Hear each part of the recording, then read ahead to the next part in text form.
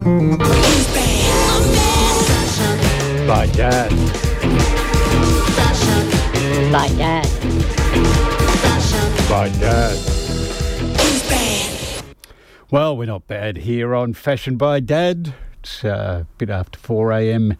in the morning here in Brisbane on the east coast of Australia, if you're listening to us on 102.1 FM. Going to do a little bit of exploration of the profession of violence. The subtitle of the book, called The Profession of Violence, is The Rise and Fall of the Kray Twins. Almost everyone who met them now agrees there was a strange air of innocence about them, which marked them out from the other villains round about them. Some thought them shy. They were extraordinarily polite to anyone older who took the trouble to talk to them. They never bragged. They were never loud-mouthed, never seemed to swear. Among a race of almost universal gamblers, they never gambled. Among womanizers and ponces, they showed no interest in women. Among hard drinkers, they were never drunk. Most of the time, they would just sit slightly apart from everybody else, usually silent and impassive, watching and listening to what went on. Several who knew them now remark upon their eyes. There was something about them that bored right through you, especially if you were lying to them. You felt they always knew. They also had an air of weirdness and danger which everybody noticed from the start. Some say they cultivated this quite consciously. Certainly they did so later. Natural actors that they were, they picked up all the tricks of instilling fear with an economy of effort and projecting their presence to maximum effect. But what distinguished them even now from all the other violent characters around them is that they had an extraordinary presence to project. It remains something of a mystery. Part of it was due to their behaviour as identical twins. With their telepathy and uncanny similarity, their effect was literally double that of a normal individual, and this certainly explains much of their effectiveness. So does their imperviousness to pain and danger. They were so fit and so vicious that they had already perfected a technique of synchronised and ruthless combat, which rendered them invulnerable as long as they stayed together. But there was something else. They were, says one old villain who came up against them shortly afterwards, a thoroughly evil pair of bastards. And from now on, in their story, the idea continually recurs that they were uniquely and positively evil. Now, I'm reading a few passages from The Profession of Violence, The Rise and Fall of the Kray Twins. People were becoming slightly wary of the twins. One of their oldest friends, who knew them long before the army, noticed a change in them. I began to see that I could only go so far with them, and however friendly they were being, they seemed to keep to themselves, that little bit apart. Neither of them liked being touched. Put your hand on Reggie's shoulder and you'd feel him wince. You wouldn't do it twice. But it was Ronnie that people really feared. We was all scared of him, to tell the truth, not just because of what he could get up to, but because of what he knew. He had a funny way of looking at you and yet not looking at you that always made you think he was reading your mind. Sometimes he spent the evening brooding in his chair and left early. At other times he decided he was drinking and picked a dozen hangers-on to go with him. It was always a bit of an event to go to a pub with the twins. They used to like a crowded pub with a good singer and a lot of talent, perhaps a chance of trouble. When you went in with them, the people would stop talking and make room for you at the bar. We used to like that. And sometimes at the billiard hall, Ronnie would make his favourite announcement. Well, we've decided on a little row with so-and-so tonight. Who's for and who's against? It would be like a raiding party with everyone bringing out his favourite weapon and piling into an ancient battered car outside the hall. The twins were always in the lead and would usually keep the destination secret. It was really all a bit of a lark, sort of an outing. But it was a funny thing. Wherever we went, to a pub or a dance hall or any other club, there was always trouble. As for the fighting, friends of the twins insisted that this was always deadly serious. They were a wicked couple, really. They were frightening, They were frightened of no one and loved every minute of it. Something got into them once a fight started, and you could see they enjoyed their bit of violence, really enjoyed it. If I was cutting somebody or putting the boot in, I'd usually hold back a bit. Never the twins, though. If you watched their faces while they did it, you'd see real hate. They always went the limit. Short passage from The Profession of Violence, The Rise and Fall of the Kray Twins, here on Fashion by Dad. You're on Fashion by Dad with me, Jeff Ebbs. I've just been reading a few snips from the Profession of Violence, The Rise and Fall of the Kray Twins, one of those little books that you find about criminals, murderers and other thugs that people buy in airports. We're all fascinated and titillated by true crime. We want to know what makes these monsters in our midst tick. But as Bones just pointed out, we live in an incredibly violent society. Whether or not it's because we've normalised it through our fascination with true crime and thugs like the Kray Twins, or whether those things are brought to normalise us by the powers that be, what we've seen is the gradual militarisation of our police and an increasing level of violence in the policing of the day-to-day. Police that attend rallies or shopping centres bristling with armoury, they're all carrying tasers, revolvers, and this is a global phenomenon in which we are copying the American approach to policing. But wherever we have a colonist power, where the police are, the police are by definition a tool of the state, but policing in America has a long history of being about the oppression of blacks particularly, and the organised working class as well. So the police were used to bust up rallies in the early 20s in America. In Australia, we've had a much more egalitarian tradition. The police variously taken the role of workers, the police strike in 20s being a famous example of that. And the main challenge that we've seen about policing in Australia is ongoing corruption. And some people would trace that all the way back to the Rum Rebellion. But whatever the case, there's been institutionalised corruption in Victoria, New South Wales and Queensland of many different varieties. As a youngster in Victoria, it was perfectly normal for especially young men to be thrown against the side of a police car, have your ankles kicked apart and be searched and threatened with all sorts of violence, sometimes in the street, sometimes taken to the cells, more or less at the whim of the copper who was picking you up.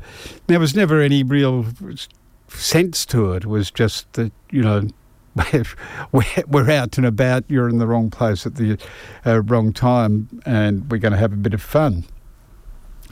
In Queensland, it had a much darker edge because it was connected to the corruption of the state, and the police force supported Joe and his cronies in creating a police state that actively opposed any political opposition and supported those people in whatever their get-rich-quick schemes were. And in New South Wales, it had another character altogether. The police were working hand in hand with the criminals to run trade in drugs, sex and arms.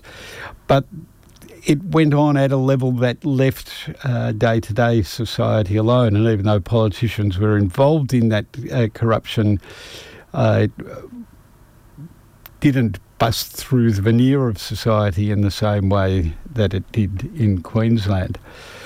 So, violence, policing, our fascination with thugs, and we find ourselves in an increasingly violent world. Right now, as we go to air, the people of Taiwan are deciding how they want to respond to what they perceive to be aggression from China.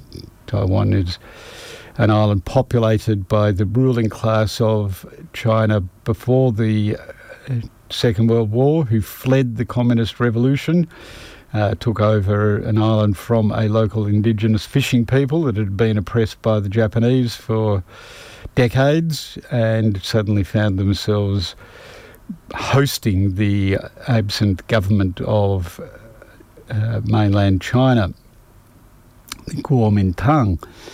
Interestingly, the Taiwanese and the People's Republic of China both have very similar constitutions, and in some ways are very similarly organised countries, but Taiwan is avowedly an ally of the US and of the neoliberal world order, and opposed to the socialist state of the People's Republic of China. Anyway, Australia's just signed up to be in a forever alliance with the US, so no doubt we will be hearing the sabre rattling over the days to come as we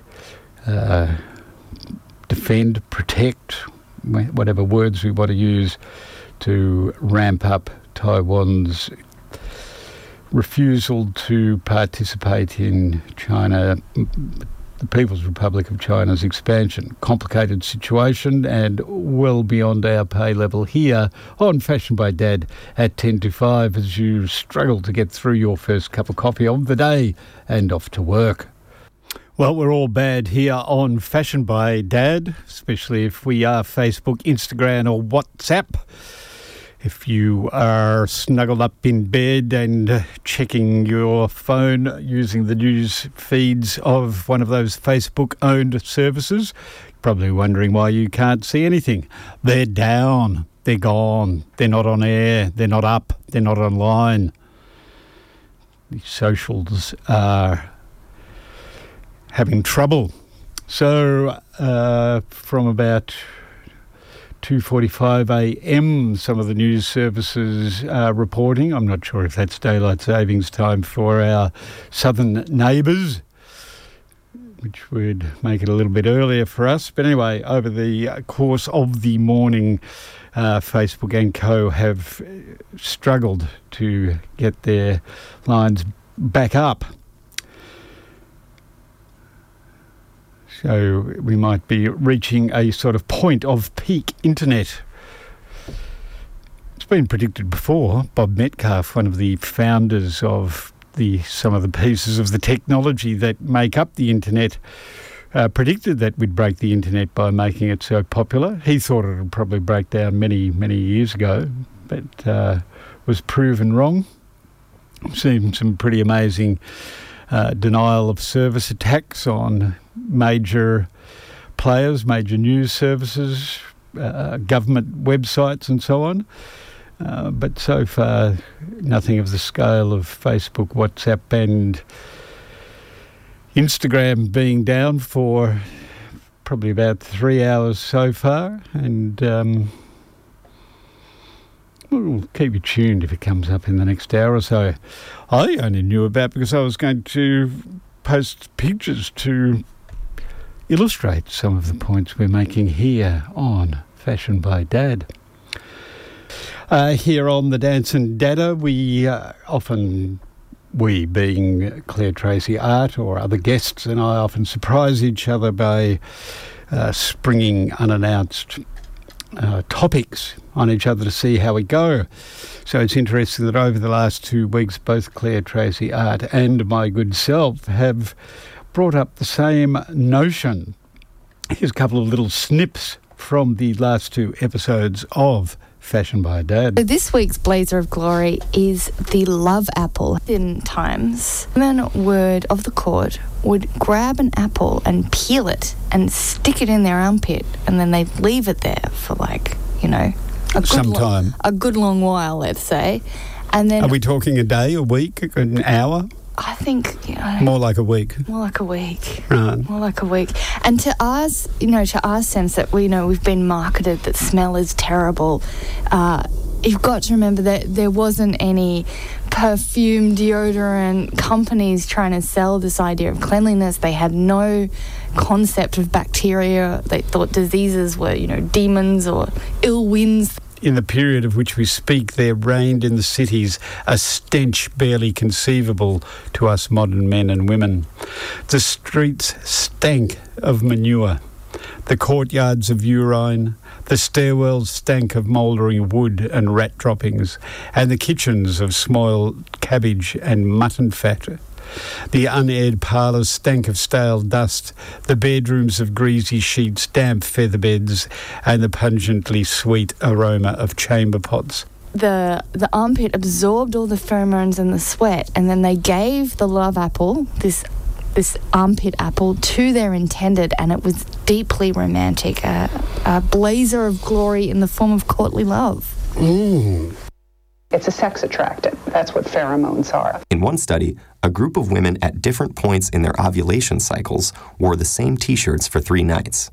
After male volunteers were randomly assigned to smell either one of the worn shirts or a new unworn one, saliva samples showed an increase in testosterone in those who had smelled a shirt worn by an ovulating woman.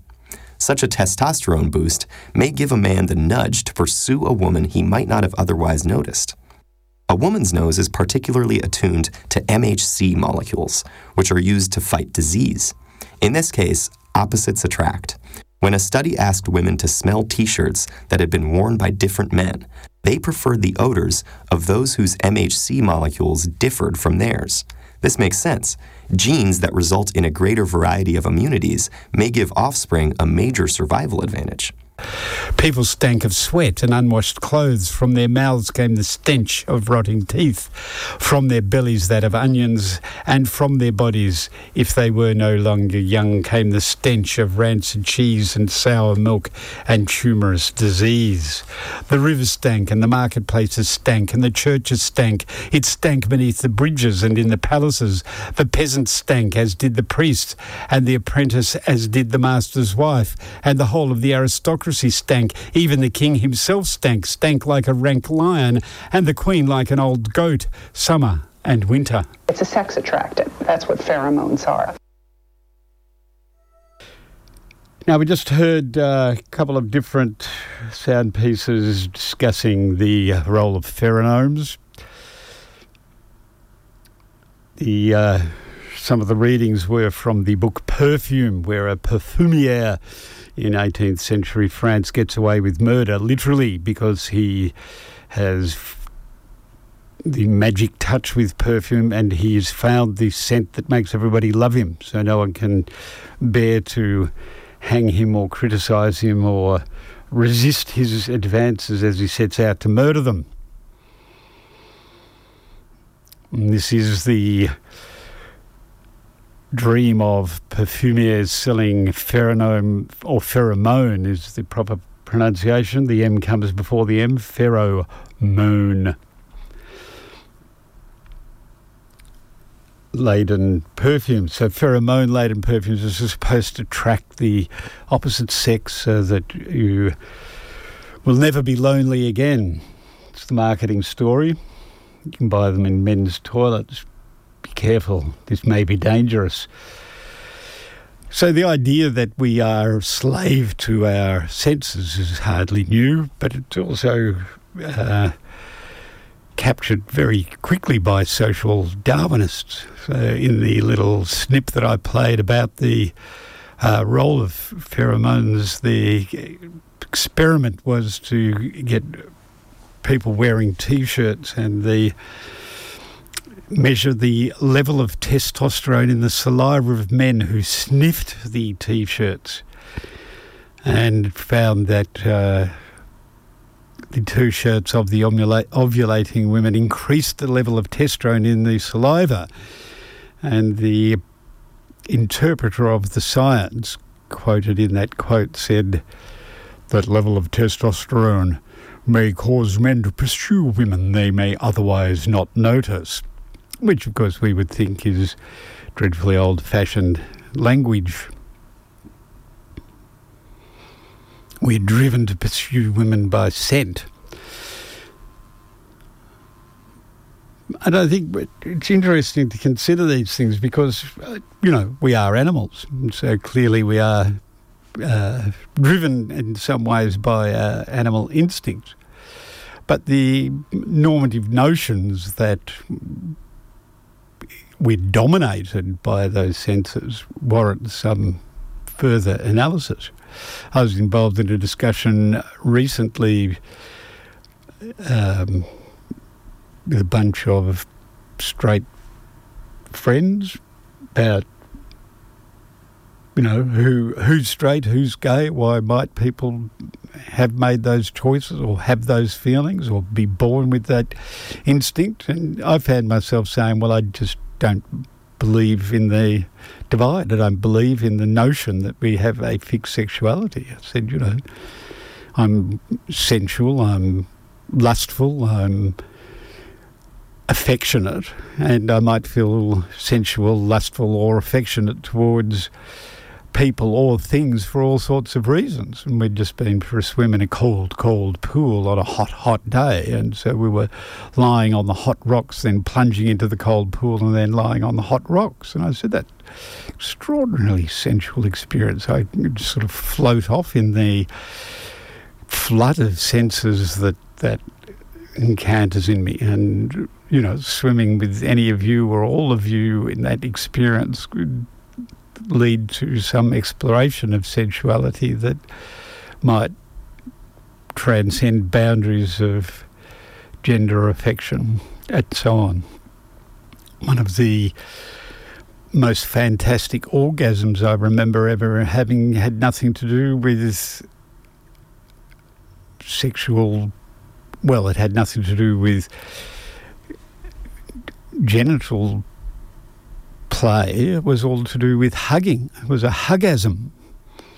And many of my wet dreams are about flying. So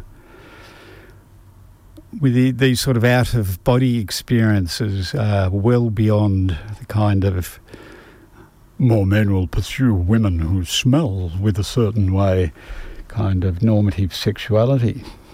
We're just about out of here in Fashion Bite Dad. Cam's looking well organised there to give you a bundle of unnecessary knowledge. And the big news of the moment is that Facebook, Instagram and WhatsApp are down. We're having trouble finding that site, reports Google. So it's more than the average denial of service attack. They've actually managed to somehow take over the DNS system. Anyway, that news will evolve during the day. It's about 4 years old, for going from years to months. It'll be a long time before I get to hours. It's about 4 hours old.